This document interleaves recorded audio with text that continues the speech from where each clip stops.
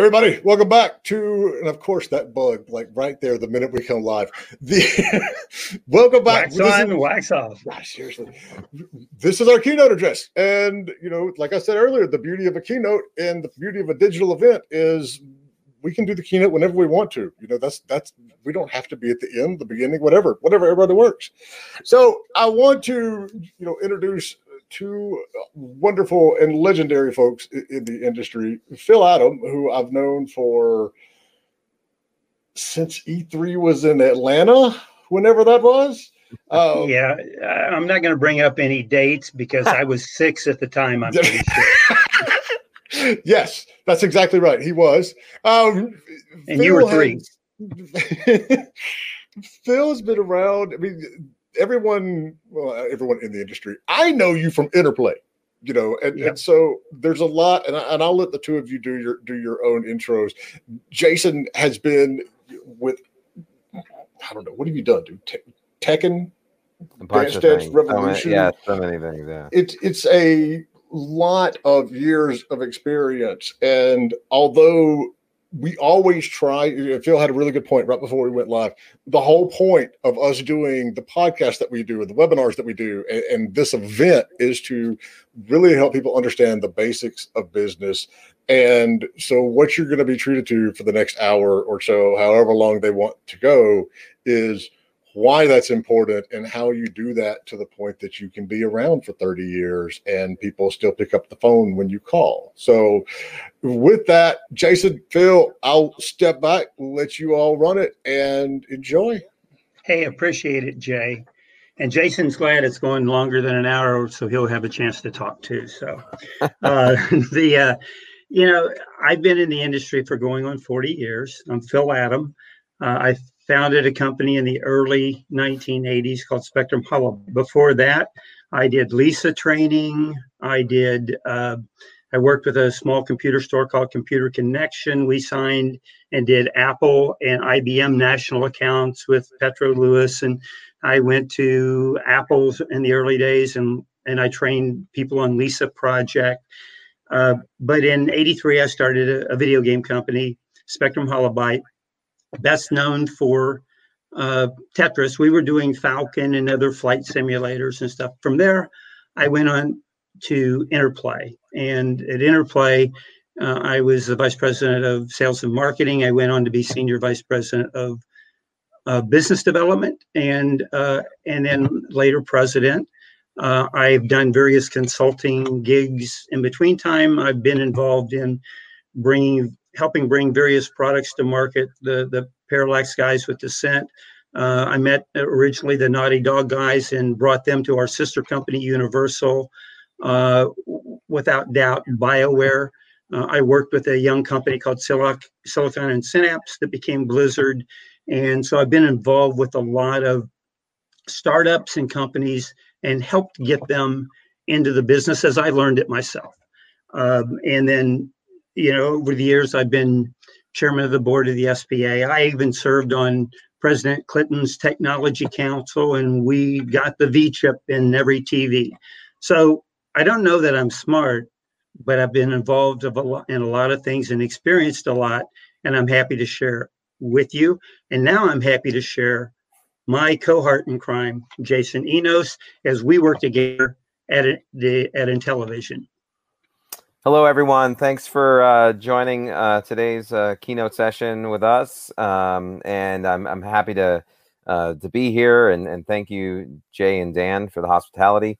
But I'm Jason Enos. I've been in the industry over 25 years, and during that course of my career, I've sort of embraced the notion of being more of a generalist, but still taking the time to become a specialist in a lot of different facets of the organization and the publishing world and the development world.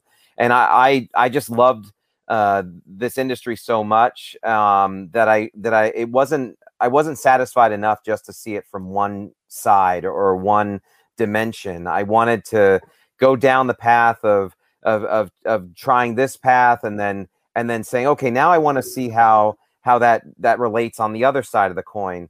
And so I've really sort of positioned myself over this multiple decades of my career by having these different touch points, and over time, while yes, I've been very successful, I've worked on the top 10 industry franchises. My portfolio is everything from the Metal Gear Solid series to bringing Dance Dance Revolution to the West, which we'll talk a little bit about later.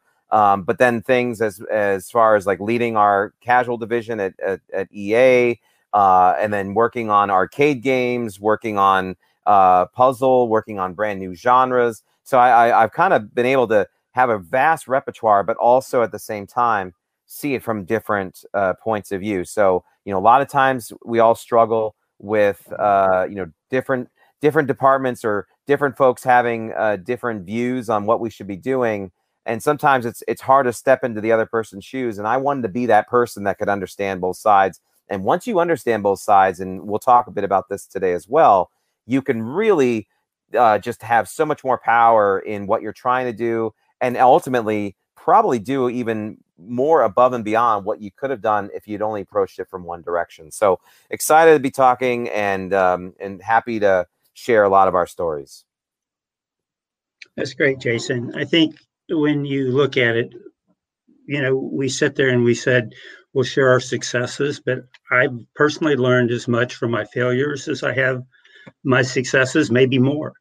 Sometimes something you do right, and the very first title I ever did became a #1 hit called Gato. It's a submarine simulator, and it took out Flight Simulator as a #1 product on Billboard magazine after almost 3 years, and almost got a false sense of security that I really knew what I was doing. What we did is we had a great product. It wasn't too hard to be #1 with only 3 products on the market, but anyway, I still took pride in it. It was timing. We came out with it and featured it on the PC Junior because there was no other game for the PC Junior. So we got magazine covers. So it's timing and opportunity. But the key is finding content, relationships, and partners. At the end of the day, you're looking for partners that match your goals, that match your passion. Like what we're doing in television right now, we're looking for people with common interests, common goals of bringing family gaming back. And so the most important pieces of content and partners to us are people that share that vision. And I've been fortunate enough to work with the likes of Naughty Dog, Jason and Andy. I met with them in their apartment in Boston, and I was at Interplay at the time, and it didn't really match our strategy at the time for their original title, but I introduced them. A 30% owner of Interplay at the time was Universal. And so we introduced them to Skip Paul and Universal, and they signed Naughty Dog to a multiple product deal. Eventually, things like a little title like Crash Bandicoot came out of that. So it doesn't maybe always fit your strategy, but maybe within the group. Jason, what do you got on that one? Yeah, absolutely. I certainly, obviously, for the people watching, I mean, Phil and I, our world right now is largely consumed by Intellivision, and what Phil said is absolutely true, in the sense that we're, like many of you watching, we're in that same boat of, we have a company strategy, we have a goal, we have audience that we're trying to serve, and we want to obviously do the proper handshake with content and partners that also are part and parcel to the virtues of what we're trying to do, and also would at the same time supplement and support ultimately the content that we want to have on our platform and broaden our portfolio. And so you're always in that mode of you have to keep your eyes open. You want to find things that are natural fit, and you probably have a better chance at finding things that feel more natural than to try to force something, just for the sake of saying, hey, I got this now. And I think the same way as Phil sort of explained, the Naughty Dog situation, sometimes these things happen. a chance encounter somewhere, or going over to someone's apartment in Boston. You don't know what you're going to find on the other side of that tunnel. But that's part of the business development landscape, is not only understanding, okay, these are your targets, these are the things that you want to find or that you want to have, but then it's also getting yourself out there, so that people see, and that you see things that exist that no one else has seen yet, and so that's another key part. Yeah, you've got to look, on New Amsterdam. I love this TV show, and the guy who runs the hospital in New York always says, "What can I do for you?" In business, I like to think of what we can do together, what we can accomplish together. And whoever I'm dealing with, whether it's a licensor, a developer, or whatever, it's how are we a team? Signing a deal or negotiating a contract is only a very small portion of the story. You need to look at making sure they're incorporated in with your development people, with your marketing people, with everybody involved. You need to make sure there's good communication. So ego's out the window, out the door. It's about a team accomplishing like goals. You meeting their goals, them meeting yours. And that's always a key to me in finding the right kind of content and partners, where you enhance each other. And and I'll jump in here and tell kind of a very brief version of the story of finding content. So when I was at Konami, very early days of joining, I had sort of been monitoring what was happening in Japan with this whole explosion around music gaming. And this was really before it had ever really even shown up here in the States. I mean, there might have been one or two software releases in the States at that time. But I had previously worked also in the music business. So I kind of came in with the lens of like, okay, there's lots of people who love music.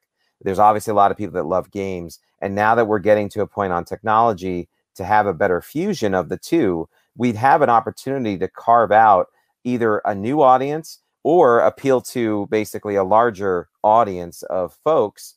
And so here, I'm at Konami, and at that time, I mean, they were just crushing it over in Japan. I mean, they basically had, the de facto great music game experiences.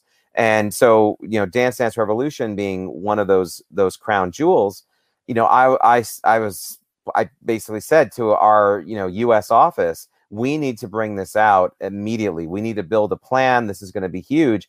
And so I'm kind of finding content within our own portfolio that everyone else just sort of had written off. And surprisingly, the U.S., our executives and senior leadership, they just didn't think that there'd be any way in hell this thing would be successful. Why would anybody play this? Guys don't like to dance.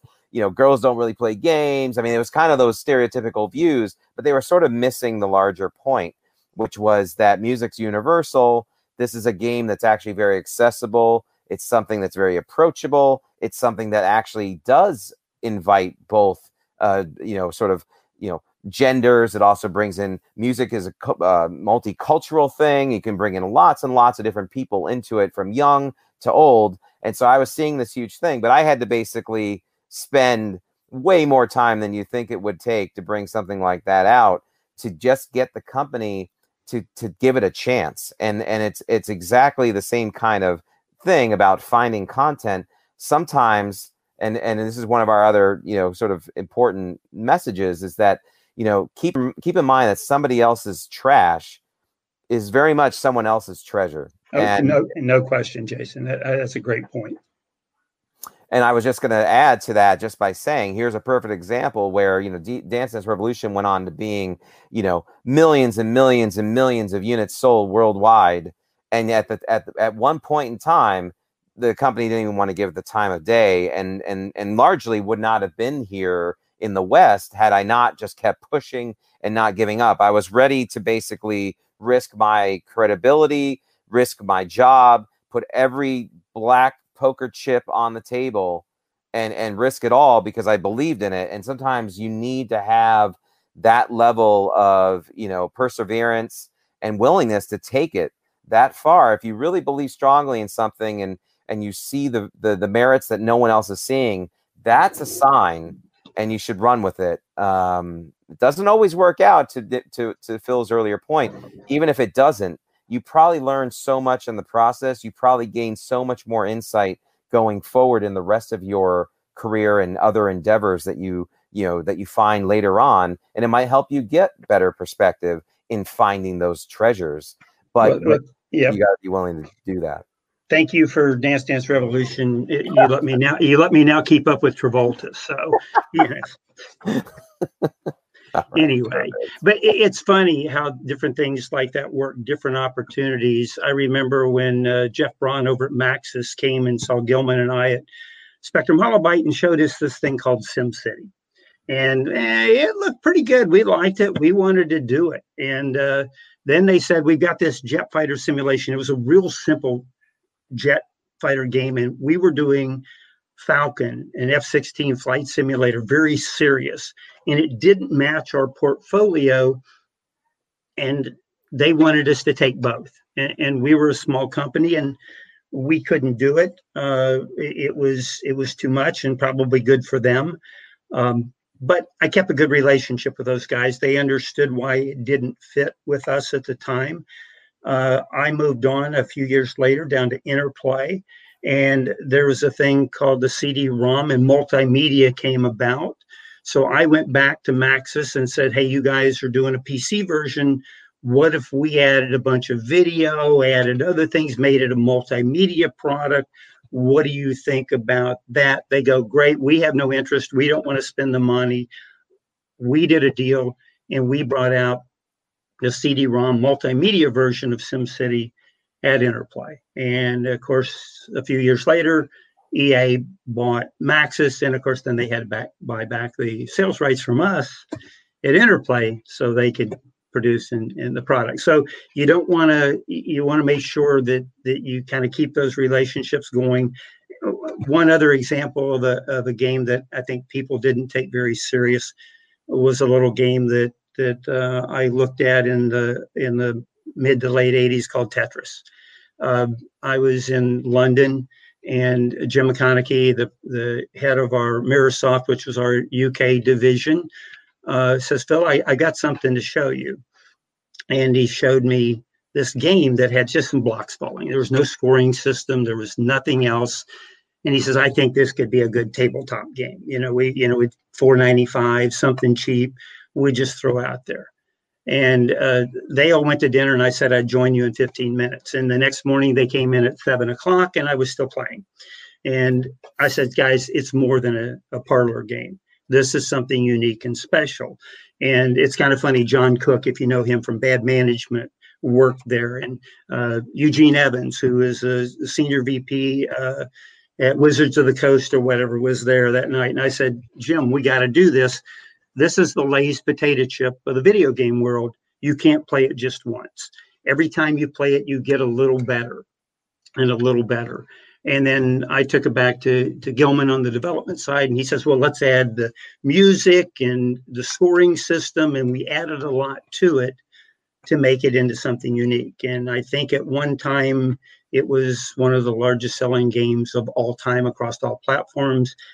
Different business opportunities happen. I showed it to a guy named Ron Judy in the back of a limo at CES in Vegas, who happened to be the president of Nintendo Europe. And that got them started on it. And, then it became part and parcel to what would be good for the Game Boy. And of course, I didn't do the deal. There's another business story in itself with the whole Tenga Nintendo thing many years ago.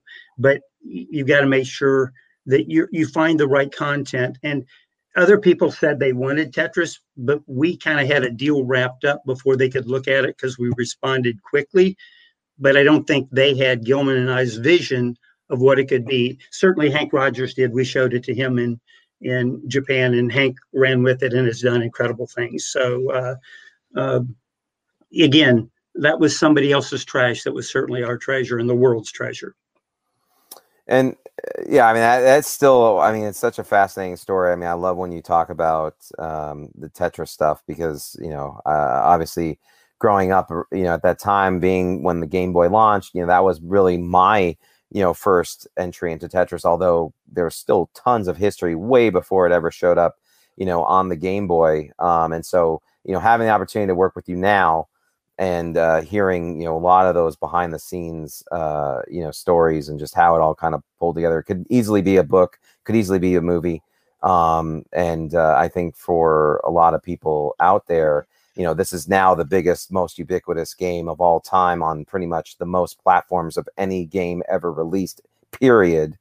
And it's amazing to see that, knowing someone in the industry that was at the impetus of all of that, next to Alexei, who basically created it. Without question. It's so funny. On the business side, you really need to understand your conviction and what conviction you have on your business points. When I was negotiating with this officer in Moscow, and he had the two soldiers behind him with the equivalent of whatever the Russian version of an M16 is standing there, you go, how hard do I really need this business point? It makes you think. And it's a good thing that I was naive and raised in Missouri.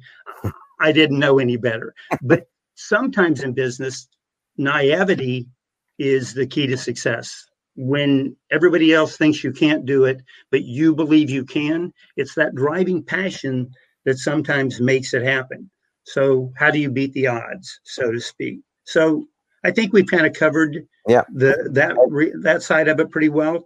What's our next slide, Jason? And so I was going to turn some of the conversation now to especially for some of the folks that might be tuning in, whether you're just starting out in this business or you've been in the business for a while. Maybe you've got some content that you've built. Maybe you've got some game ideas that you're trying to either get other people to take notice, or that you're trying to basically get interest from others to make your games more relevant or bigger footprint.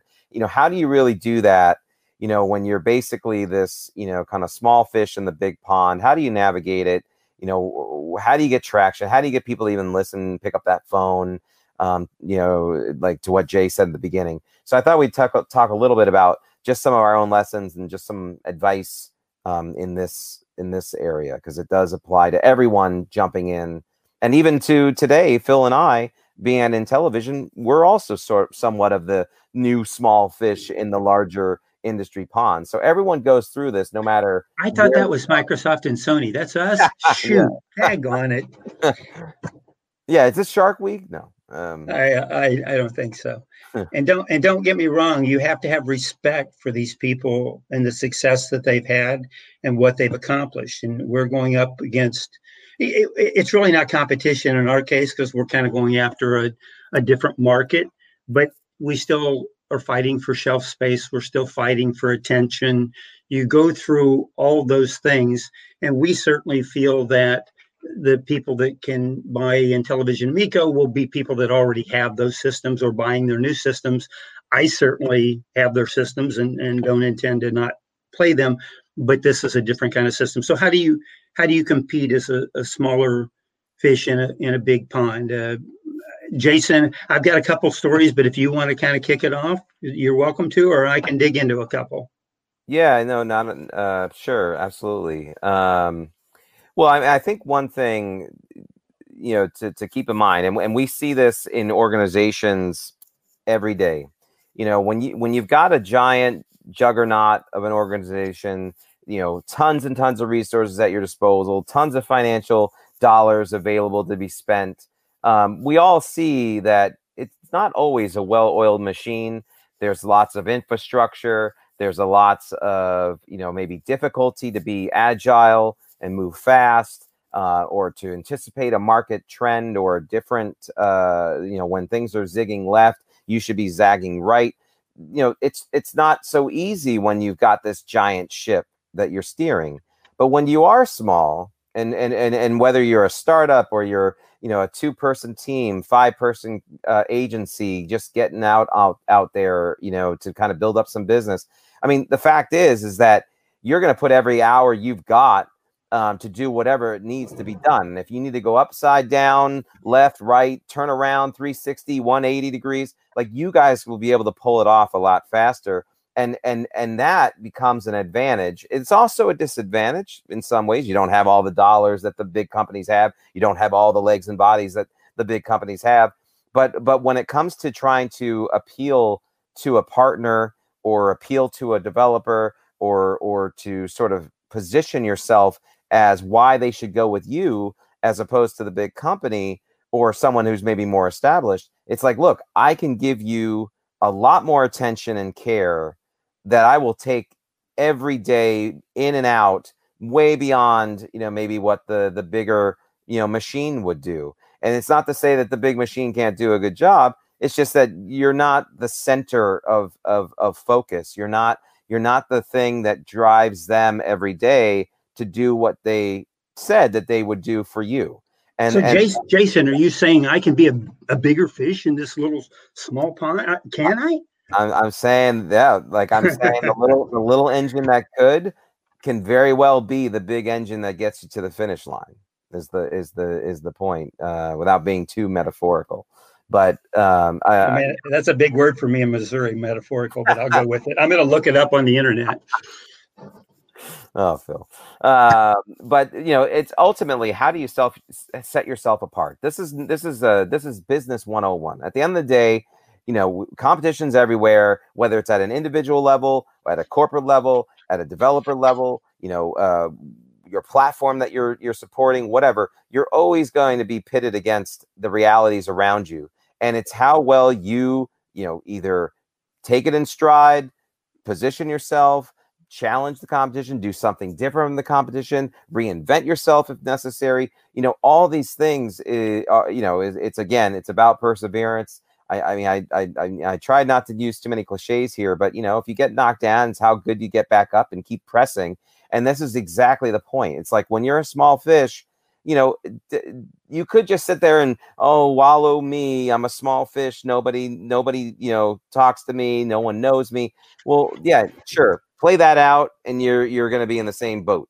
But you should just continue to push yourself out there, because that's what the best business development, folks do, is that they just get back out there. They keep looking for content. Okay, this door's shut. For now, it's shut. But let's go and explore these other doors. And eventually, if you do what you're doing and if you do it right, the doors that were once shut will be a lot easier to walk through and open in the future. It's just, you've got to start building some small wins. You got to start believing in what you're doing and how you can read what's happening around you and better position yourself so that you're not just viewed as the small fish. They're like, well, you know what?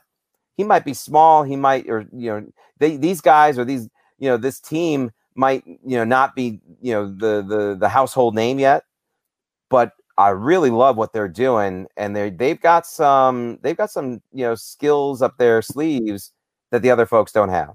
And you need to exploit that. You're building your credibility. And I always have a little story I tell. I say, I don't take good enough notes to lie. Because at the end of the day, if you don't take good notes, 6 months later, you'd have to remember what you said. And I could never do that. I actually do have a pretty good memory, but you don't have to please everybody. You have to say what you believe. And I have kind of one general rule, and probably 2 or 3 of you out there will say, well, that didn't happen for me that way. But I try to get back to people within 24 hours. I try to, if somebody says, hey, can you call me tomorrow? I go, no, I can talk to you in 2 weeks because I've got this and this and this going. Be straightforward with people, build your credibility. I try to answer everybody within 24 to 48 hours. And if I can't, I'll shoot them a note and say, hey, can you ping me in a couple of weeks? I'm buried right now. It's not hitting my barometer or whatever. And for this reason, and being straightforward with people, building that credibility.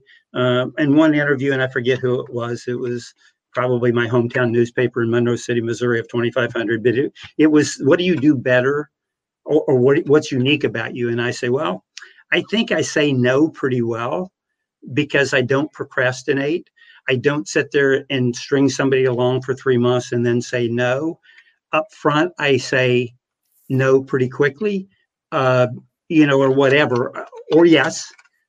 Because ultimately people get on with life, and I've had a lot of people come back to me with another product idea a year later, basically going, hey, uh, you know, you were straightforward with me. I figured I'd give you another shot. I'd get in there and pitch this to you again, because they knew I would be straightforward with them. They knew I would be honest with them. Plus, they wanted critiques of how to better pitch or sell their product, but they knew they get something very unique or straight from me. So I've always tried to, or pride myself in that. I mean, I didn't always do it, but I learned to do it from experience. Yeah, just to add to that, I mean, it's a little similar theme, but you know, a lot of times I'll participate in panels about, you know, how do you get into the video game industry, and you get a bunch of people up on the panel, and they all start talking about their personal stories. And I think for a lot of people in the audience, you know, there's this sort of this view like, oh, there's this one magical path to get into the video game industry. But then we all start talking, and you quickly realize that every single one of us has a different way of getting into the industry, which makes it more fascinating. But one of the things that I always kind of center back around, and it's a key thing that goes beyond just getting a job in the industry. It's just, you know, even how to manage life, is a lot of times, and as surprising as it might sound, the big difference between somebody getting the job, not getting the job, someone getting that second date, or even a first date, or not getting a date, or someone who's, you know, going to get called upon to be given a chance to do something. A lot of times it really comes down to being the person that just shows up. And I know it sounds crazy, but you know, this day and age, these types of things of, you know, getting back to someone in 24 hours, doing a follow-up, doing a, you know, a thank you for taking some time, or even being willing to sort of ask someone to take some time. I mean, if you don't ask, you know, you're not going to get a yes or a no, but just being the person that's willing to ask, being the person that's willing to do the follow-up, being the person that sends, you know, a letter, you know, if people still actually write letters, but it actually does, these little things do make a difference. And sometimes, you know what, I went with the person who was consistent, kept following up, seemed interested, Pleasantly you know? persistent. You got it, Jason. Yeah. It's so funny. I always say the only stupid question is one that you don't ask, although I've asked a few that were right on the edge. But if you don't ask, you don't know. You know, you can't sit there and feel guilty about not knowing something. And when you build your own social network of people in the business community, usually there's somebody you can go to who has experienced that can advise you or share their experience. And any experience I share with somebody doesn't mean I'm right or wrong. It's just something I've shared that they can collectively take into their decision-making process. And I hope it helps them. So if you're going to go out and ask, you've got to be willing to share. One quick story, a guy many years ago, when I was president of Spectrum Holobyte, called me. I didn't have time to deal with him during the day. It was a hectic day. I don't know what was going on. So I gave him my home office number, and I told him to call me at 10 o'clock at night. He called me at 10 o'clock that night. I spent about a half hour with him answering his question. He was starting to start up a company. I can't remember who it was. He said, "Gosh, Phil, you've helped me so much. What can I do for you?" I says, "Well, 10 years from now, when you're successful or you've done something right and somebody asks you a question, give them a half hour of your time and you'll have paid me back in spades." And that's kind of what sets us apart at Intellivision, is that's the mentality we have. We work as a team. There are rock stars across the board, but there's none. Everybody contributes. Everybody takes pride in working together and going to people to find an answer. Because if I can't get it from one person, I can get it from somebody else. And everybody pulls together in making things happen. And we've got so much to lean on in that group that it's a privilege to work with a group where you have that. But you have to create your own inner circle. And I have an inner circle inside and I have an inner circle outside that can always help. Jason, what do you got? I'll give a very quick story. It'll be the ultra abridged version. But you know, the way I first got into this industry, I was 14, and I managed to get a job working at Sega. Now, the thing is I was not applying for a job. I was not looking for a job. There was not a job that Sega was hiring for a 14-year-old. I'm calling the labor boards, just so you know. Yeah, exactly. It was actually technically not allowed. But the difference or what happened was I wrote the short version. I wrote a letter, not about a job. I just wrote a letter expressing my enthusiasm for everything that was happening. The Genesis had just come out. This is 16-bit days, the beginning of the early 90s. I wrote a letter expressing my enthusiasm. They loved the letter. Again, I took the effort to write a letter and send it. I sent it to the president, and they loved it. They called me and they said, we just really identify with what you said. We love your enthusiasm. We love people like you. Would you like to work for us? And that all happened on a 5-minute conversation at the age of 14. And it was a life-changing thing for me, and really is really why I'm here today in this industry. But I'll tell you what, that experience and being able to sort of sit in front of all these amazing people that were working on games at the time, folks and executives like ourselves now, but seeing that at an impressionable age of 14, it was life-changing for me. But I tell you, there's not a day that goes by that I don't constantly remember my roots and how I got into this industry, and look for ways to also pay that forward with folks trying to get in, folks that have done maybe something but want to do maybe a pivot change and go into a different aspect of the business. I try to make myself as available as I possibly can to spend the time, volunteer, do things like this, sit on panels talking about how to get into the business, because it is so important. And as Phil said, if I pass that torch to someone else, and if they ultimately pass that on to someone else, I feel humbled, just as I'm paying my respects to the folks who brought me in when I was 14. So it's something that never leaves me, and I agree with everything you said about the team at Intellivision.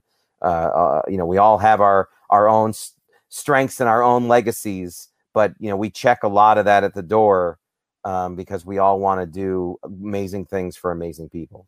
We have one goal, one passion. I think that's the key that Tommy brings out in all of us, of all striving to do more than ship a video game console, but to bring back a way of life that was missing in the families being together. Although families have been together, we would have loved to have been out this year, but it's tough trying to bring this out with everything going on. Yeah. But we will endeavor to bring out the best quality product we can and supply you with the best possible content. But we have a blast doing it, and we have our good days and our bad days, but mostly good because we're striving toward one goal as a team.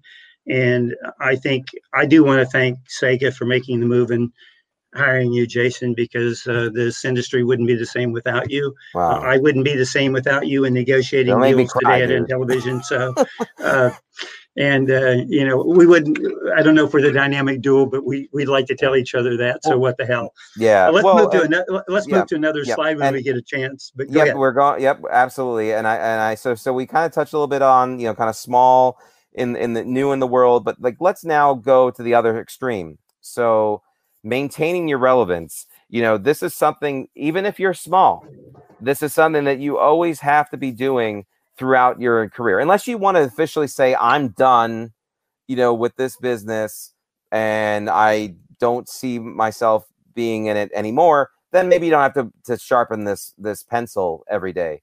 But this is so key to anything that you're going to do, whether you're on the licensing side, content acquisition, business development, marketing, the actual game development, whatever side you're on, you're not going to be effective at it if you don't know what is going on out there, and you yourself have lost your relevancy in the place in the industry that you work in. So let's talk a little bit about this. And I think it starts, I think Phil, you said maybe in the beginning, or maybe it was before we jumped on this conference, that you kind of the last time you did a session or something was a pretty long time ago. Yeah, I used to speak at 3 or 4 conferences a year. I mean, we did the fireside chat things with Clinton and went around speaking about the V-chip. And I used to speak at game conferences, E3, CES, and everything. And I told Jay before we started, he brought me out of my speaking retirement of close to 15 years. So, it's really just kind of the mode you're in, and you have to stay relevant. I mean, it's like with me being almost 50, even though I have a 47-year-old son, back in Missouri, we start early. We grow help. We don't hire them.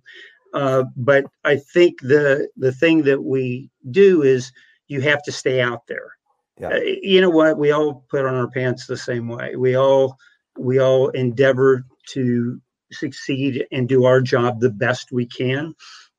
And you do that by staying relevant with the people you need to do business with, the people that are coming up. It doesn't make any difference if I've been in the business 40 years and somebody's been in it 10 years. We're trying to build a partnership to success. We're trying to do something together. And whatever experiences I have, I can bring to it, and they can too. So staying relevant, staying out there. Maybe I didn't speak at conferences, but I went to all of them. Exactly. I stayed connected to my social network, and I always surround myself with people. You always say you surround yourself with people that know more than you do, at least who know and shine in areas that you may not, to make yourself better. Yep. And as long as you have no ego and don't worry about that, it's not about taking credit, people. It's about getting the job done. It's about making it work. And we announced today, earlier at our press conference from Intellivision, some pretty impressive partners, and that Jason and I contributed to, as well as others, but we did it representing Intellivision and what we represented. So we always say to the guys behind the scenes and the hardware guys, they're doing amazing things. We're just out letting the world know how amazing they are. We just get to bring out the good news, so to speak, or deal with the bad news, and then we blame them. So I'm gonna speed up a bit just because I know time, and I want to make sure we get to the next section. But one of the other key things in this area is I'll just touch on very easily, and I know this is business 101 for a lot of you, but it's so important, especially in the entertainment industry, is never burn your bridges. Even when things don't go eye to eye with some folks that you work with, or your old boss, or whatever it might be, always try to find the best way to amicably withdraw from the situation. Doesn't mean that you still don't have your gripes, but you never know when that person ultimately is going to be the person that makes a huge change in the rest of your career, and that goes from an actual job all the way to a potential deal, to a potential piece of content or a game that you're working on. This is so critical, and I know it becomes harder and harder to do as we move into this society that we're in, where it's very much a quick impulse reactionary type of thing. But do your best to try to navigate that and stay clear. But let's kind of move into the next one, which is really kind of a nuts and bolts of this whole thing, which is tools of the trade. And it's so hard for a session like this to give you in 50 minutes the Bible of, there's the roadmap of everything you should do. But we're going to try to touch a little bit about these very quickly. Yeah. And I think, Jason, you did a great job of getting this down to bullet points rather than dissertations, or we would have never gotten through. And Jason and I laugh because I'm the key to brevity, although I do talk a lot. And Jason really likes to plug away, but I think we both have our own style. It's actually what I think makes us work well together. But this is exactly right. Things that work. Having similar goals and business basics with who you're talking with, who you're engaging. You can go after several licensees, and which is the best fit for your company. Well, it's a lot easier to do business with people that share your goals and your passion for what you're doing, and the chances of being successful is better. Also, balanced relationships tend to work better too, because you have respect for each other. You share the workload, you share the risk, and you share the goal. And that's kind of what you need to sometimes do to be successful, and understand your audience. When I go into a business relationship, a business meeting, I do a lot of research. Jason spends 3 days on it. I spend about an hour. And then I look for him to talk the most, and I still talk more. But I think what you do is you really understand what makes them tick, what works for them, and you make sure it works for you, and explain and ask questions. Too many people talk too much. I can even fall prey to that at times. Ask my wife. But I think that ask questions. I partially wrote a book for Montgomery Ward years ago as a commission salesman called QFAB: Question, Feature, Advantage, Benefit. Stop and think. Ask a question. Talk about the feature, what the advantage and the benefit to both parties. So you break it down to 101. And don't feel bad about that you have different experience level than the person to talk to. Ask questions. I learned a lot from people when I first got in the business, because most of my peer presidents were pretty full of themselves. I'd ask them one question and they talk for an hour. And so I learned by listening to the greats, and I'm not going to say who they are after I prefaced it with that situation, but you always learn a lot. And sometimes I consider myself a teacher. A teacher learns 90% of the time to be relevant. That's the only thing I wanted to add to it.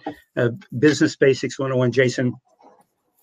Well, I mean, I just think on basics, I mean, obviously the core foundation of, solid ethic, background, the way you conduct yourself, courteous, consistency, dependability. I mean, all of these qualities are key and part and parcel to whatever industry that we're talking about. This could be the conference for Fortune 500 companies, and business basics and ethics is so critical. But to what you just touched on, Phil. I mean, yes, sometimes we work with amazing mentors as we go through our career, and you draft off as so much from them, and it's so inspiring. But I'll also say, in my own career, I once had a boss in the music business, which I won't also name. And for any of those out there watching this, if you've ever seen the movie Swimming with Sharks, it's a movie about the entertainment industry. My boss was very much like Kevin Spacey in that film. And, basically there's this egomaniac, sociopath type of crazy person. And obviously I learned I do not want to be like that person, but I still learned some things from that person, because it showed me the exact person that I don't ever want to become. I also don't ever want to work for another person like that again. And I could easily see how, there's a lot of poisonous people out there, and it's important that you align yourself as best as possible. You can't always control this, but as best as you can, align yourself with, again, folks with similar goals, folks with similar ideals, folks with similar passion. These things all do make a difference in helping steer your ability to be more successful. So let's kind of table that now and go into things that don't work. And some of it is kind of the opposite of what we just talked about. But obviously a mismatch in expectations can sometimes create, obviously frustration along the way, but it can also sort of unravel, things just in a much deeper way. A perfect example is if, we see this all the time, a publisher versus a developer. Developer is thinking it's going to be X, Y, and Z. Publisher thinks, well, no, it's going to be this, this, and this. They don't actually have the same expectations. That leads to problems. Maybe things don't pan out as well as they do. There's other sort of,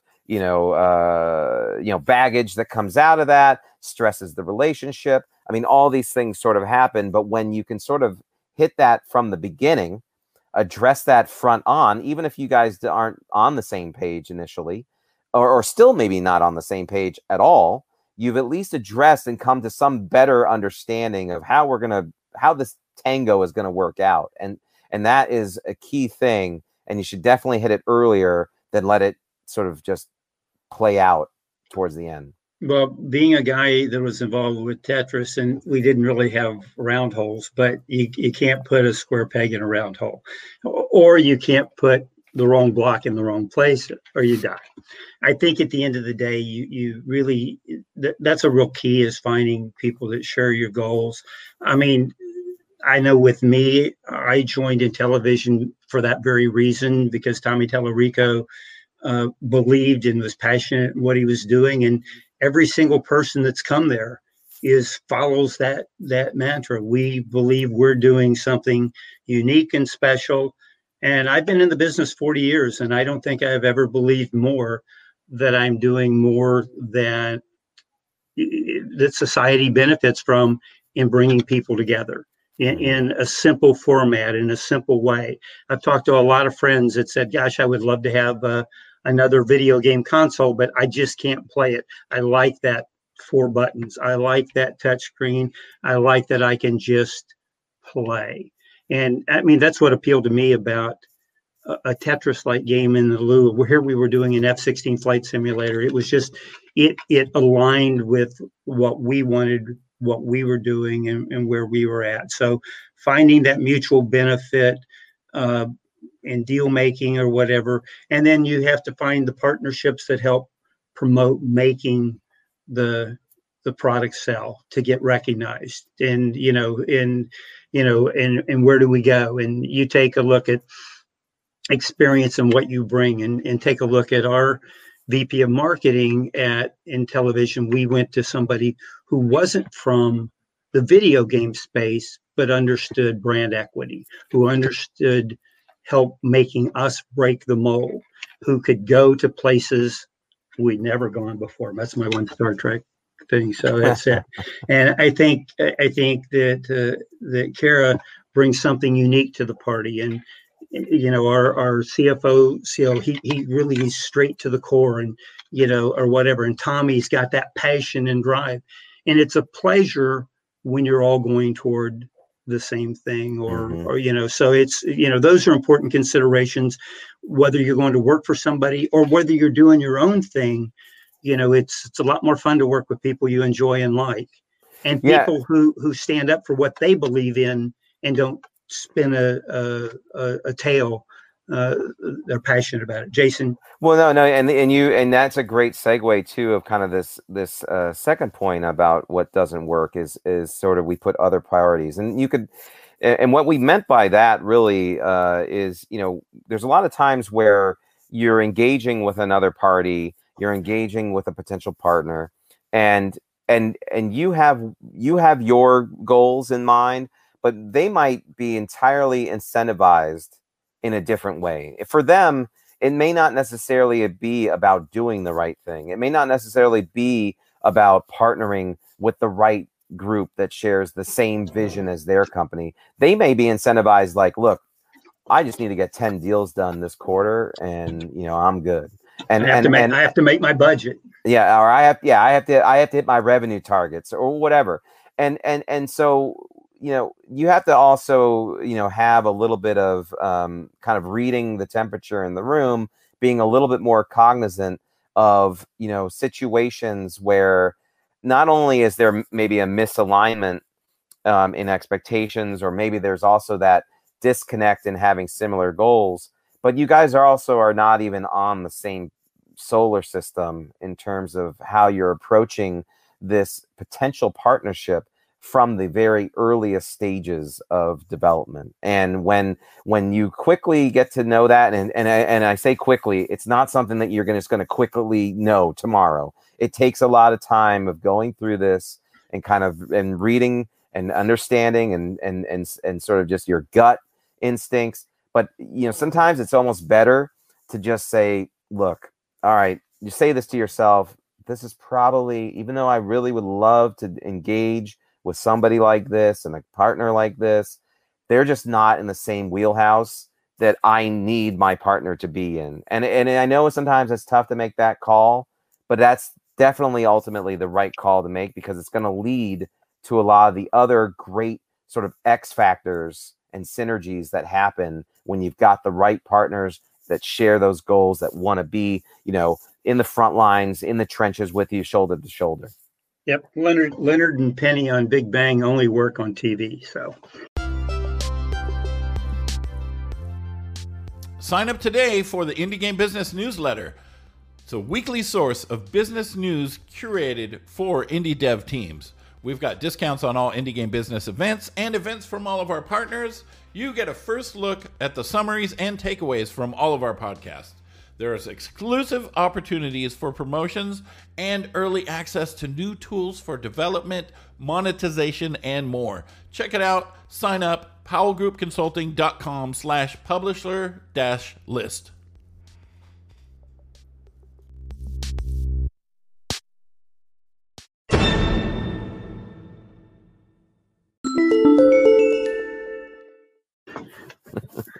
I think that's a good point. It's just so much easier when you're pulling for the same goals, and so those are the type of things that you have to figure out. You basically you have to know what you're offering, what they're offering, but you shouldn't stretch your goals to be something they want you to be, or to try to do something that takes you off course, because you'll spend too much money, too much time. It's better to focus on what you do and what you do well. And again, I think that's really where you kind of have to know yourself and be true to yourself. I mean, it's exactly absolutely that. Don't be something you're not. That's the other, kind of key point. And again, this goes across everything you do in life, not just business development or games, Yep. but it's important that you be honest with yourself and honest with others about what you can and can't do. And people really appreciate and respect that when you are real. And you will get more people, like Phil said earlier, that eventually might have passed on you in the beginning, but they may come circling back at some point and said, you know what, I know we didn't work out things before, but you were very, very true. You're very genuine. I still got a great vibe from you. Let's try to put something together. Got me that SimCity deal. Yeah, there you go. So I think too, when you're infectious and you're positive and you're driving toward your goals, people want to be part of that. And some of our licensors, and kind of the title of the conference is Navigating Today's Business Landscape. Part of that was navigating that. How do we get people to buy off on what we were doing and what we are doing at Intellivision? And really it's knowing your end game, knowing what you're going after. It's when you start a company, I hope, I heard a very famous individual sit there and they said, well, why did you build this video game system? And I think this was in the late 1980s. Who was your target market? And the person got up and said, anybody who'll buy one. Well, I'm sorry, that wasn't, and I have to tell you that console was not successful. I think the big thing of it is you focus on who you are, what you are, who you appeal to, and how you go get that done. If you're starting a company, know what your end game is. Are you looking to just have a career in the video game industry for the rest of your life and you're okay with making a little bit of money and having a nice life? Do you want to sell your company in 5 years? Do you want to get acquired? Do you want to go public? What is it that you're after?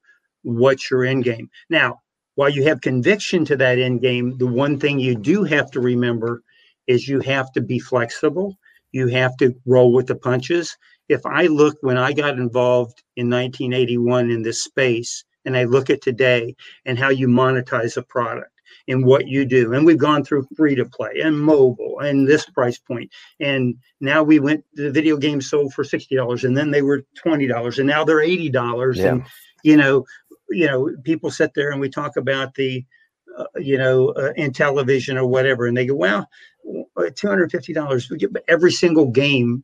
There's no add-ons. It's $10 or less. And, it is what it is. And certainly we'll probably make games down the road later on in life that cost more because we put more money and value into it. But I think there's a lot of value in there because of our commitment to bring family gaming back. And that's what we're doing, and our commitment to bring something unique and different to it. We understand our end game, and that's what we're driving for. Jason?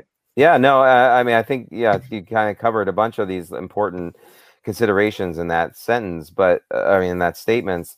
A couple of things for me was, to just quickly touch on is, sort of internal alignment, a large time is a huge, can make a huge difference, especially as you approach a deal. I mean, I think I'll give you the very quick example.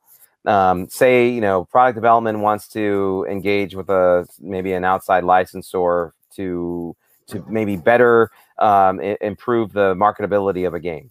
Meanwhile, the marketing department or the publishing organization also sees value in that license, but maybe the way they want to leverage the license is very different than maybe how the product development team wants to leverage it inside the game. Or quite honestly, maybe the product development team doesn't want, for whatever reason, to go deep into sort of making the entire game all feel like it's an infomercial for the license. Meanwhile, the publishing organization, that's what they want. And so sometimes it's so vital to be, if you're going to be involved, if this is going to affect you, this deal, whatever it might be, good or bad, that you're able to be a part of it, but also be able to see it from the different sides of the coin. This is one of the reasons why I said earlier on, I just wasn't satisfied just being in one sort of camp of the business. I really wanted to understand the other sides of the business, because it then gave me so much more, not only knowledge is power, but the bargaining power that you get, the ways to see from end to end how you could maybe leverage that deal, leverage that license, maximize every aspect that you're going to get. That only happens when you also make the ask from the beginning with the full soup to nuts view. If you come to make an ask with a license, you sign a deal, and the deal terms are X, Y, and Z. Well, at the end of the day, you sign the deal, it's just X, Y, and Z. But you could have probably approached it, and I'm sure Phil would add to this, if you know all the things that you truly, truly want out of it, do it, get the deal, get that same deal, and you get a lot more in store for how you could take advantage and build a bigger partnership. But if you just stick to your own view, if you don't have internal alignment on how to really make it a bigger thing, you're really missing out on the maximizing potential of that. Yeah, it's so funny.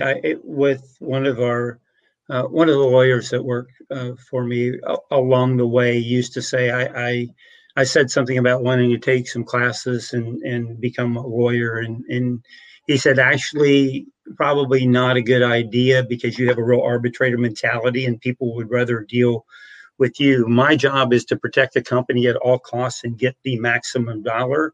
Your job is to build not just a single contract, but a relationship where we do many contracts with them, and it costs a lot less and we earn a lot more together by building a long-term relationship. So I think I always look at not just the art of the deal, but the art of the relationship is how I view it. Granted, I'm 49 and only another 20 years in the business, but I still feel like your legacy is your credibility. I've often said it's the only thing that I'll take in it's the only thing I'm guaranteed to have in my hip pocket the last day of my life, and I want that to be intact. I want that to be credible. So, are you waving bye to me, Jason? Am I talking too much? I'm saying your credibility's been cut. I'm done. I'm just kidding.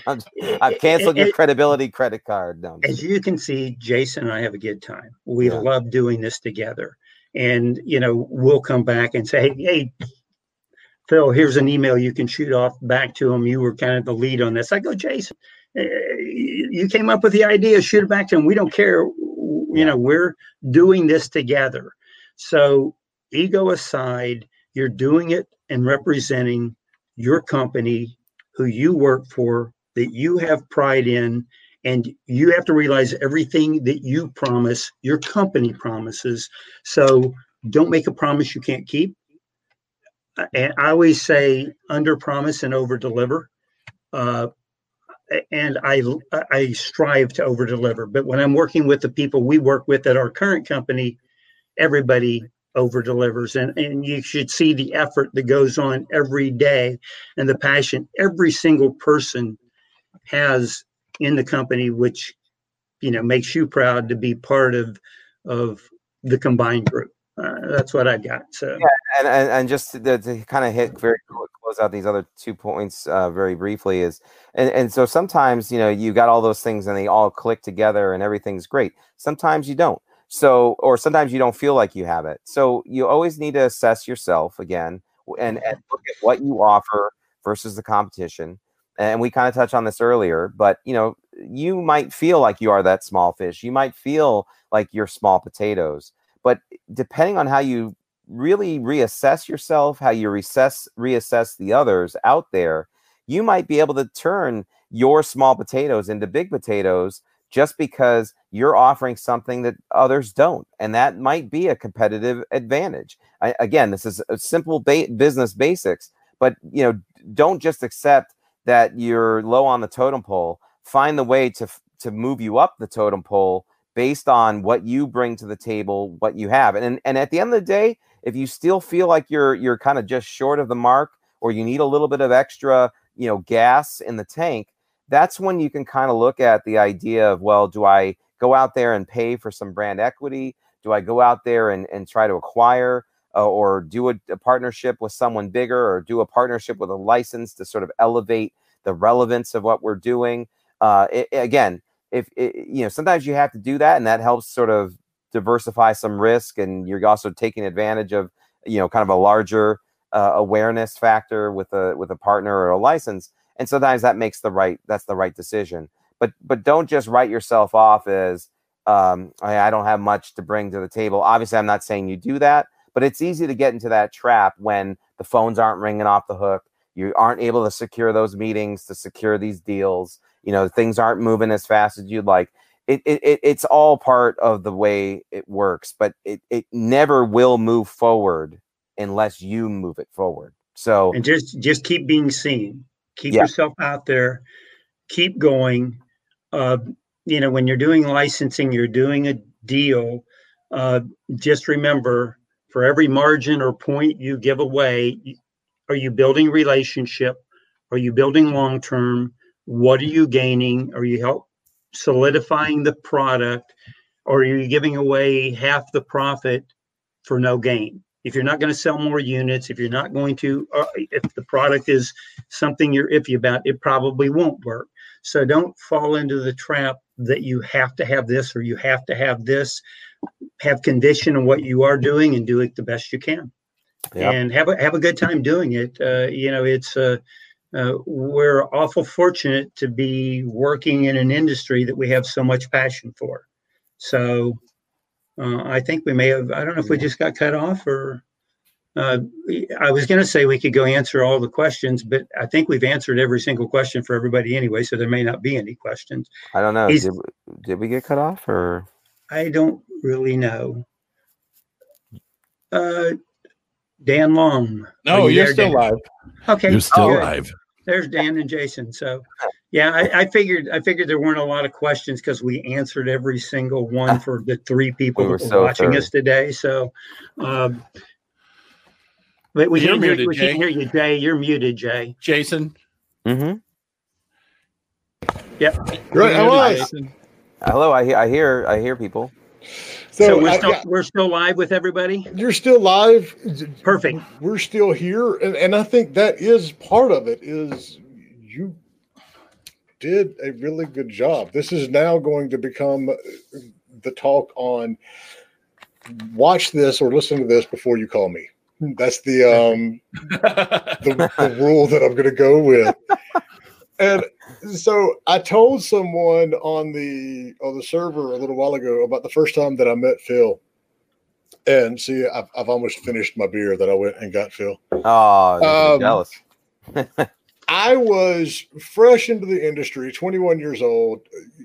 My first E3 down in Atlanta, I was completely overwhelmed. I had never seen anything like this. On top of the fact that I was basically in my Mecca as a gamer. And I have my first big dinner. It had to have either been with Simon & Schuster or Scholastic because they were our biggest, companies at the time that we worked with. Yep. And I've got my suit on and I'm at the table and I'm just a bit nervous because my bosses are there. And let's face it, I'm not a formal dinner person. And I'm a little bit out of my league. And there's the guy sitting across from me, very relaxed, very nice, laid back, approachable. I did my whole business thing. I'm Jay Powell. I'm an agent, and I worked with Octagon Entertainment. And so, who are you, and what do you do? And Phil just kind of smiled, and he said, "I'm Phil. I run Interplay." And I was like, "Oh shit." Don't tell Brian I said that. Well, that may not be verbatim, but that's what I got. It's just like, it was probably my first like fanboy moment, because I'm just like immediately going, "Oh my God, this is like, I'm really here with I'm a real person in the game industry now." But there's a theme that we've heard a couple of times now in the talks that we've had, and you and Jason both, encapsulate this as well. Larry Cooperman said it earlier yesterday. Christopher Kasulki with Handy Games and THQ said it, earlier. Phil, you've been one, and for 20 years, if I sent you a product, you always told me yes, no, here's why. It was never one of those things where we get, it goes into a void. And thanks for saying that. I say yes every now and then. You did. I can't remember which one at this point anymore, but I'm sure you did. But yes, a lot of the stuff that you all talk about, it's absolutely key. I've got clients to this day who the minute we get into a negotiation about their game or a contract or anything, they want to squeeze every dime out of whatever opportunity it is. And on a business case, there's a time and a place, to maximize your deal at the same time. But if you go into every single negotiation like that, people are going to stop calling you, because it's just one of those that it's not worth the headache. And Jason, I am, after listening to this for the last hour, I'm regretting that we've never crossed paths, in the industry. But, the two of you, what you say, you have to be a good human. And that's what I want people to take away from this, folks that, maybe haven't done a lot of business in the industry, or you're new to the industry. Yes, we work in a billion-dollar world, multi-billion-dollar world. Yes, we do. But we all know each other. It's if you develop a bad reputation of someone, then it doesn't mean that you're necessarily evil. But if you're just a perpetual asshole to deal with, you're going to, limit your options later on. And, I appreciate that the two of you, you aren't like that. And those are the folks. Doesn't mean we haven't made mistakes or we get busy or whatever. Oh, yeah. But I was speaking at the original 3DO conference in front of at least 6 or 7 people, maybe even 500. And somebody said, "What have you learned most from all your successes?" I says, "I have to tell you, I've learned far more from my mistakes than I have from my successes." Mm-hmm. It's real simple. Just don't get caught up that you know everything. Yeah. Like I said, a good teacher learns 90% of the times, or they're not relevant. And and I learn every single day. I love the social aspect of our business. And I learned from Jason. I learned from Tommy. I learned from Nick. I learned from everybody I work with, and Mike over on the hardware side, and John. And we got like 4 of them, so I'm covering a lot of people with John. And I got to say Kevin, because we got 3 or 4 of those guys. So, a couple Mikes, a couple Marks, Mikes and Marks. So we got it. We got it all. We got Kelly. We've got Kara, we got Brittany. So we've got a very diverse crowd and group that are all very passionate about what we do. So I feel like it's a privilege to work in the business, and I enjoy giving back because of so many people that have given to me over the years. I think there's a certain feeling that you get that richness sometimes comes from that reward rather than monetary. And at the end of the day, you're all going for the goal. And if you do your job right and whatever, that part will come too. But you have to build a foundation. And that foundation for me wasn't getting every penny out of a deal. It was building a relationship that was 4 or 5 products long. And when we were the small guy, we had to, because we understood that, I mean, BioWare eventually sold to EA. We could have never paid for them what they, paid for them. We did the original deal with Silicon and Synapse, who became Blizzard, who got bought by Davidson, who then got bought, who merged in with Sierra and then bought, by Activision. So, I was involved, and I didn't regret what I did along the way. I may have lost out on the tail end of Tetris, but I got it started. I got things going in the first place. And I'm privileged to have been part of a lot of people's lives, hopefully in a positive manner. Jason. And Jay, I mean, I appreciate what you said earlier too, just being, you need to be like a good person. And that's something that I've tried to, embrace even before I, went into like the working world. But, one of the things that, and I'll say this, for everyone that's still, listening or eventually watches this, and it's a different view than I think a lot of people, take but I sort of adopted it very early on, was that I always viewed our industry, when you look at it, if you step back and look at the 1,000-foot view, our industry is sort of this, working ecosystem. It's a life stream. It's a living organism. If you treat it that way, then no matter what side or what company that you might be working in at any one given point in time in this business, you should actually more view it as you are actually, all of you, even your competitors, all of you are actually working for the same organism. You're just working from a different side of it. And at some point, you're going to need to shift to another part of the organism. And it's going to be a lot easier to do that when your organism doesn't already reject you as like an invader or something like that. And so I kind of took this view of like, look, okay, I'm working at EA now, and I know exactly who our exact direct competitor is. But someday I may be supporting that side of our business, and so we're all working together.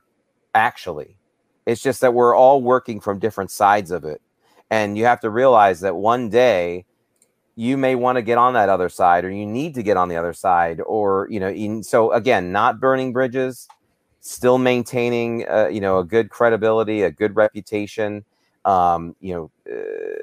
Trying to keep your egos or your quest for more title or more this or more that, trying to keep that stuff checked and trying to be more genuine, more humble. Sometimes being the unsung hero, you can still rack up tons and tons of impressive things that you've done in your career. Phil, myself, we have lots of things that speak volumes, but some people still feel like they have to get all that, plus make it a point that everyone knows that they have all that. And I'm not saying that that's right or wrong, because everyone has a different style. But there comes a point where, as you said, Jay, you don't want to be that person where people basically don't want to pick up the phone and call you, or don't want to really engage with you, or don't really see how you add value, because it's such a disappointing thing. If you're really so passionate about this industry, embrace it, live it up, celebrate it, be a part of it, make others a part of it, relish in it, and then people will recognize that and want to keep you and make you also stay relevant as you go on in your career. And you don't want to be a fossil. You don't want to be. Hey. Yeah, sure. So we all getting to that point, Jason. I know. But my point is, you don't want to, extinct yourself. Right.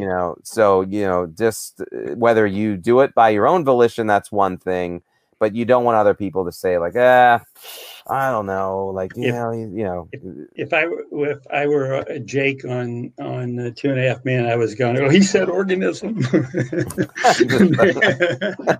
So, hey, you know what, Jay, on a perfectly good note, I think the thing that you offer people, I didn't have when I started out in the business, and we didn't have somebody we could just call up and say, how do you do business, or how can you help me, or whatever. I didn't either. I know. When I talked about, when you called me and said, hey, Phil, I'd like you to jump on, do a keynote for you. And I says, I got this guy, Jason, I'm working with side by side. And we both offer something a little bit different and a little bit unique. But how quickly did I say, yes, I would do it? And a lot of it is just the simple fact that you give back. You are willing to spend that extra to the indie developer, indie business person. I don't know how you could do any better than picking up the phone and calling you, Jay. I was happy that you called. I remember fondly meeting you, and you and I will be lifelong friends. And there's no question about it, because you represent what I do and what's good in people. And that's why I was happy to do this. And I think Jason and you guys have kind of met each other. Good people should meet good people. I love that aspect of it. And I think that I've been very fortunate to meet a lot of good people along the way. You can pick and choose who you do business with. And I've taken pride in at least a big percentage of the people I've run into say hi to me today. I can't think that there's many that don't, at least in the business world. So it's a privilege and pleasure to be in such a fun, dynamic industry that is still growing off the charts, that I think maybe the only thing that people consume more than our world is possibly food. And everybody has to have that. And hopefully eventually we'll get there where everybody plays video games. So I really and beer. Can't tell you how much that means coming from you, Phil. I truly appreciate it. And so before I get visibly emotional here, we've got one final question. And I want to hear this answer as well. So you both obviously have an eye for successful content, with Tetris, SimCity, DDR. Are there any current or upcoming trends that you see in the industry, that you're following closely? Jason, I'm going to be a gentleman and let you go first.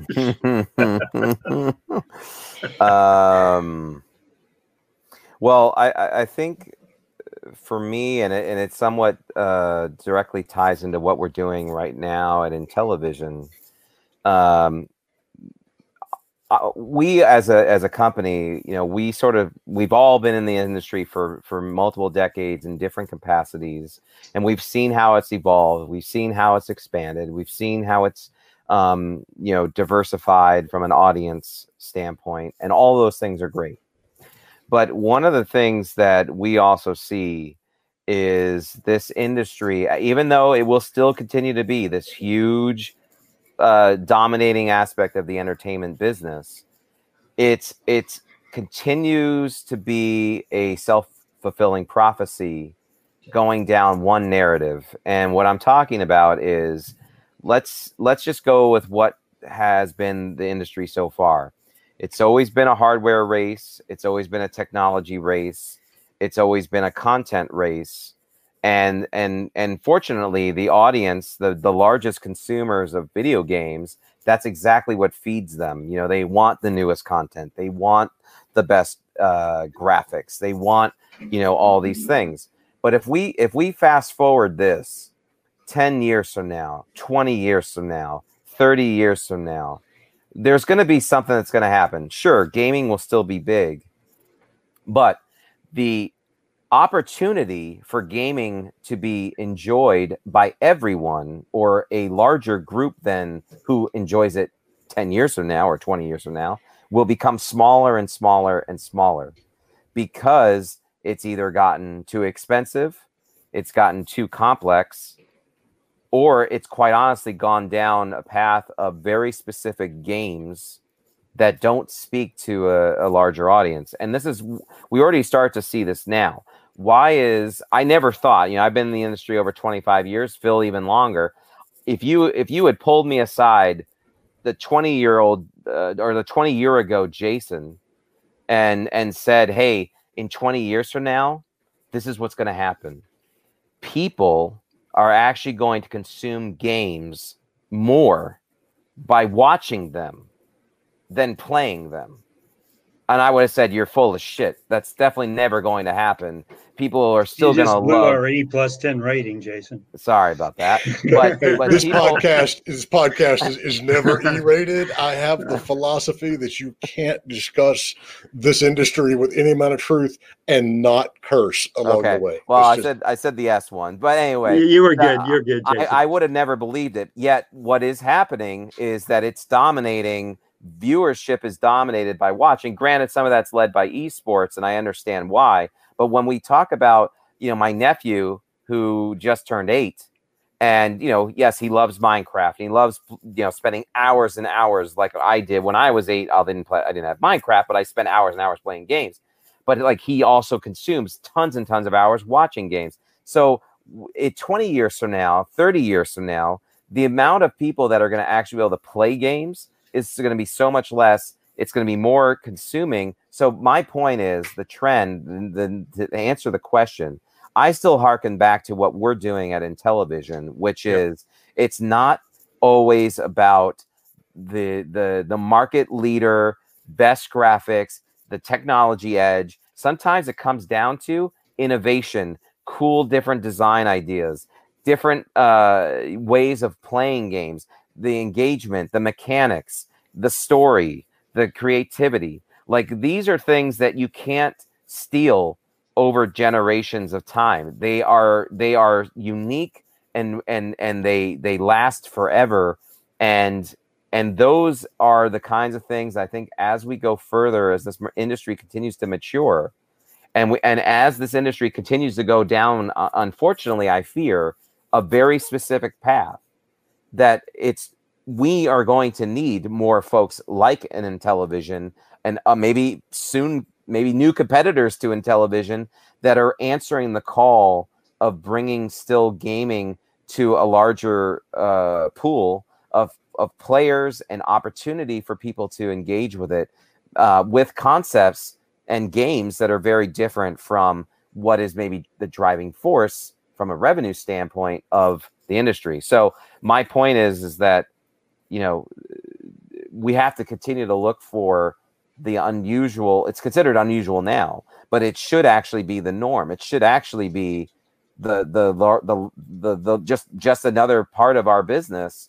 And I fear that we're just putting all of our eggs in too many little baskets. We need to be looking at those other baskets. Yep, and we're looking at what, to Jason's point, and I'll be brief, that we're really looking at, and not that you weren't, Jason, that was actually good. I could not have said it that well. But we're looking at how people spend their leisure time. We're not just selling a game or game console. We're vying for people's leisure time, very affordable leisure time, I might add, at a relatively low cost.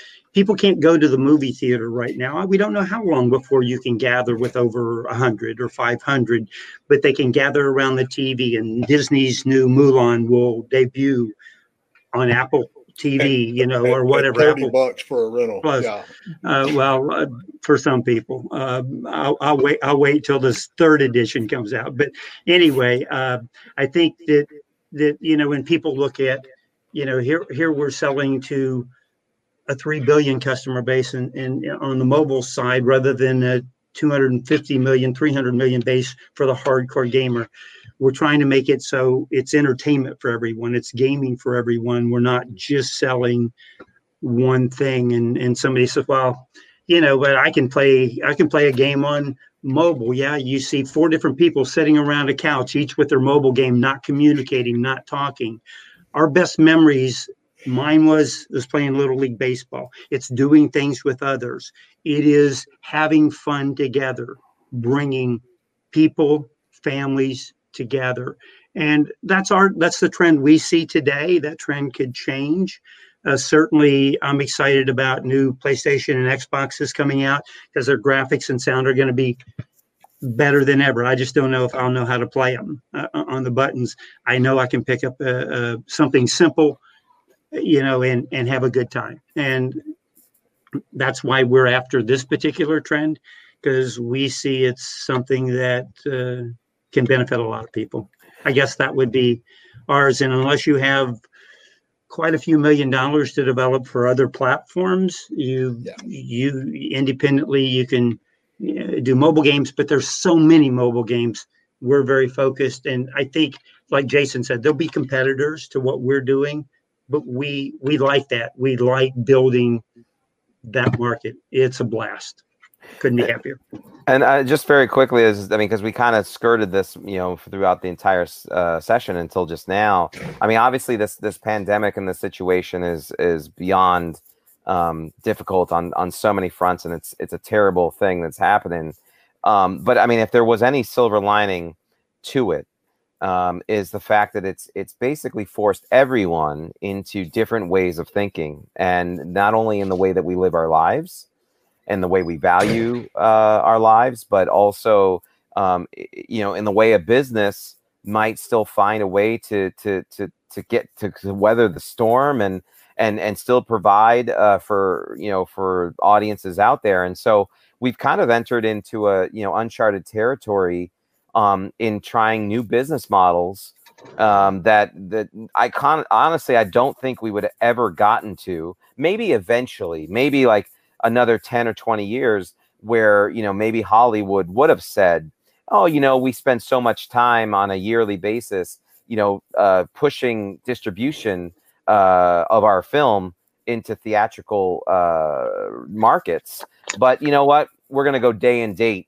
You'll be able to VOD this, for $20-$30 on Friday when it's also going to be in the theater. I don't think we would have seen that in any immediate point in time. Yet now we see, and not only do we see it now because of the situation, but it's also creating so much new data metrics and analysis that is just feeding into this engine that now Hollywood's saying, whoa, hold on, maybe we don't need to work so tough in securing distribution in theatrical, and maybe we can build a very sustainable revenue generating business off of day and date. We got a huge $500 million budgeted film for the summer. We're going bam right there, and then family gets it, stays at home. Family time is being more valued more than ever because we have to sort of stay home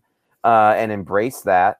And so now we're just going straight to home. And I think we're seeing it with games, obviously, because gaming is off the charts during this situation. Thank God, because we could have obviously been on a totally different side of that. And people, with not discretionary income or more worried about, the economics of the future, maybe not being able to buy games. Fortunately, they've needed something to sort of fill time and also get the family together. So we've been fortunate there, but it's also opened doors and opportunities that we've never been faced with before. So I think this is another area that quite yet still hasn't played out what's all going to happen because of what's transpired so far. But it opens amazingly new possibilities that I think we wouldn't have seen right off the bat or anytime soon. So. And whoever asked that question, I thank them. That was a good question. I don't know if we answered it very well because we kind of gave more of what we feel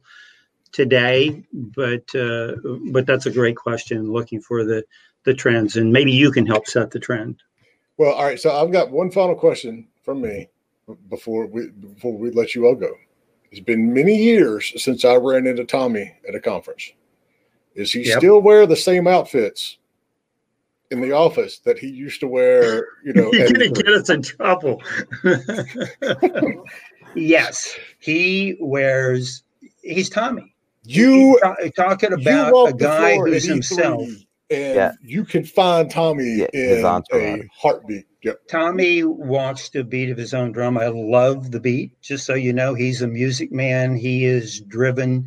He has passion.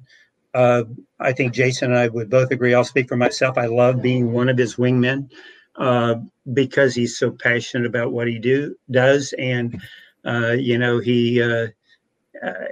he dresses with things that make him feel good. It's proud, whether it's his jackets or his Spider-Man stuff or his collection.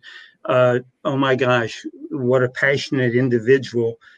He's an inspiration to me, he probably won't like this if I say I want to be just like him when I grow up. But I actually am privileged to share the same birthday with Tommy. But you know what? It's one of those things, and Ed Daly was the same way for years. Ed's a big dude. He's 6'3", 6'4", Yep. and he wore Hawaiian print shirts at conferences, and you could find Ed. The same thing. You knew when Tommy came in the room, right there. It didn't blend in. I was walking around in my little suit and everything, like all the other little suits, and it's you have to have an identity. All right, I have to at this point. Hey, Jason, let Jason answer this. Don't let me be the only one to hang up here. I'll touch on two parts. So Tommy and I both got into the industry in the same year in 1990, and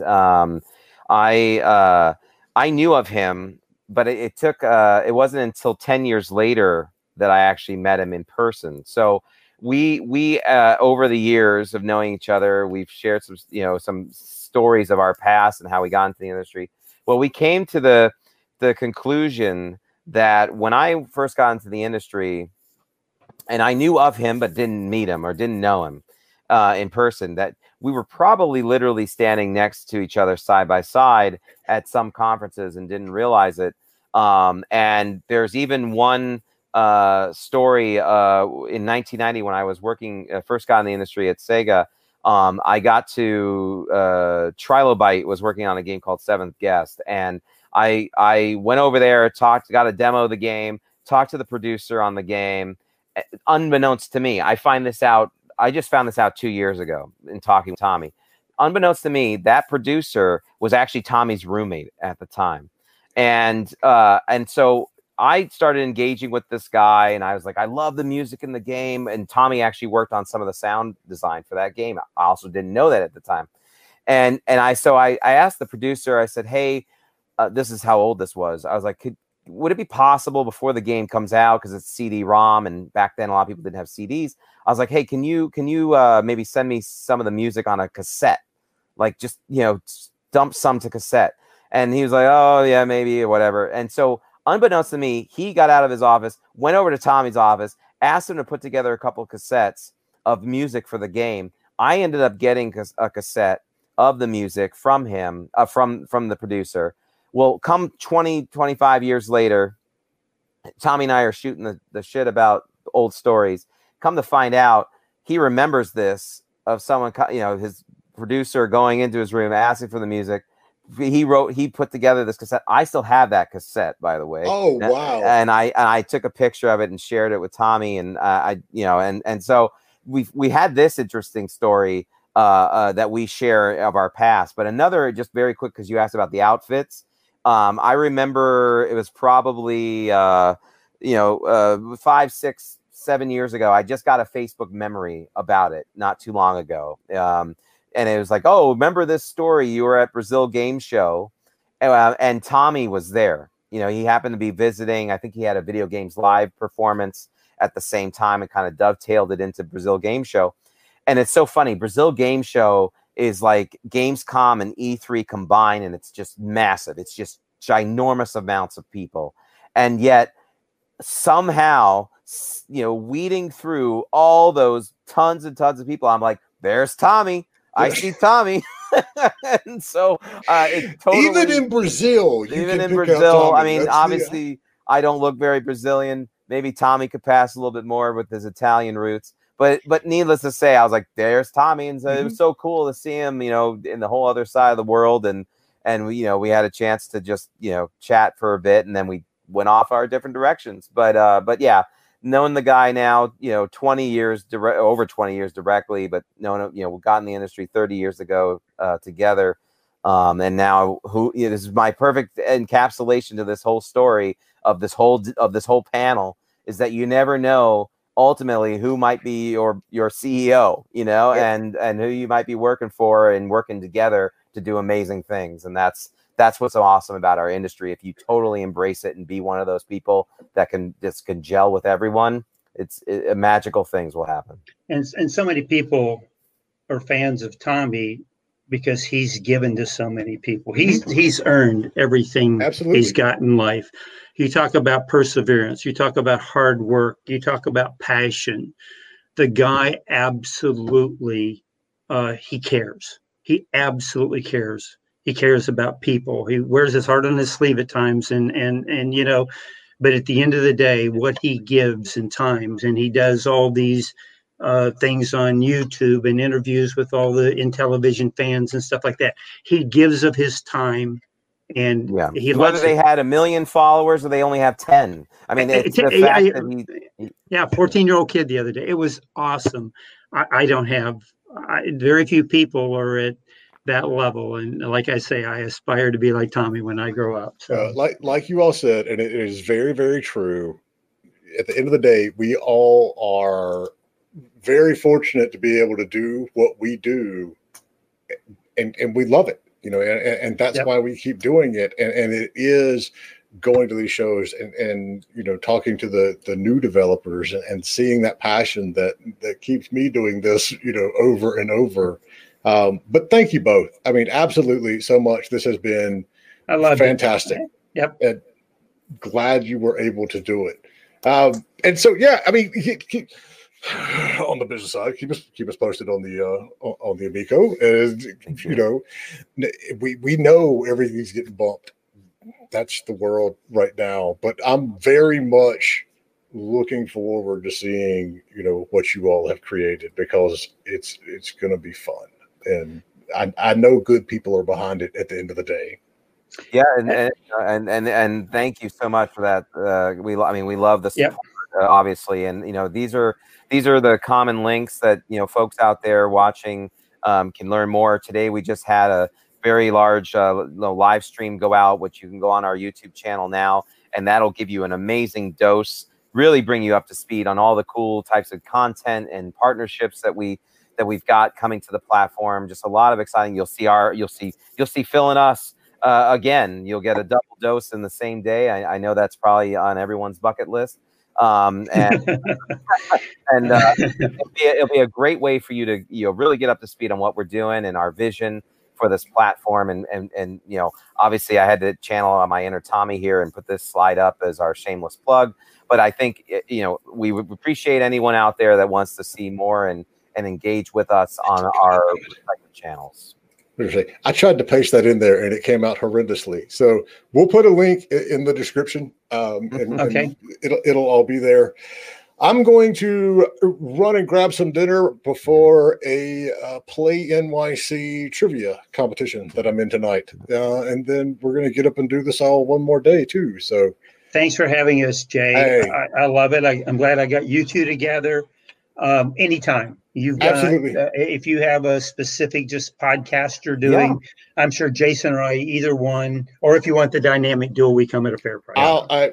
Let me get through this week, which is probably going to same with us. result in me face planting in the bed all day Friday. But let me get through this week, and then we'll absolutely get you guys back on the podcast. Thank you for what you're doing for the indies and business people. You got my reference any day of the week, buddy. Thanks, man. Yeah, it means a lot. All right. Y'all have a good evening. Take care. Thanks, bye, Jay. everyone. Thank you. Bye. Thank you.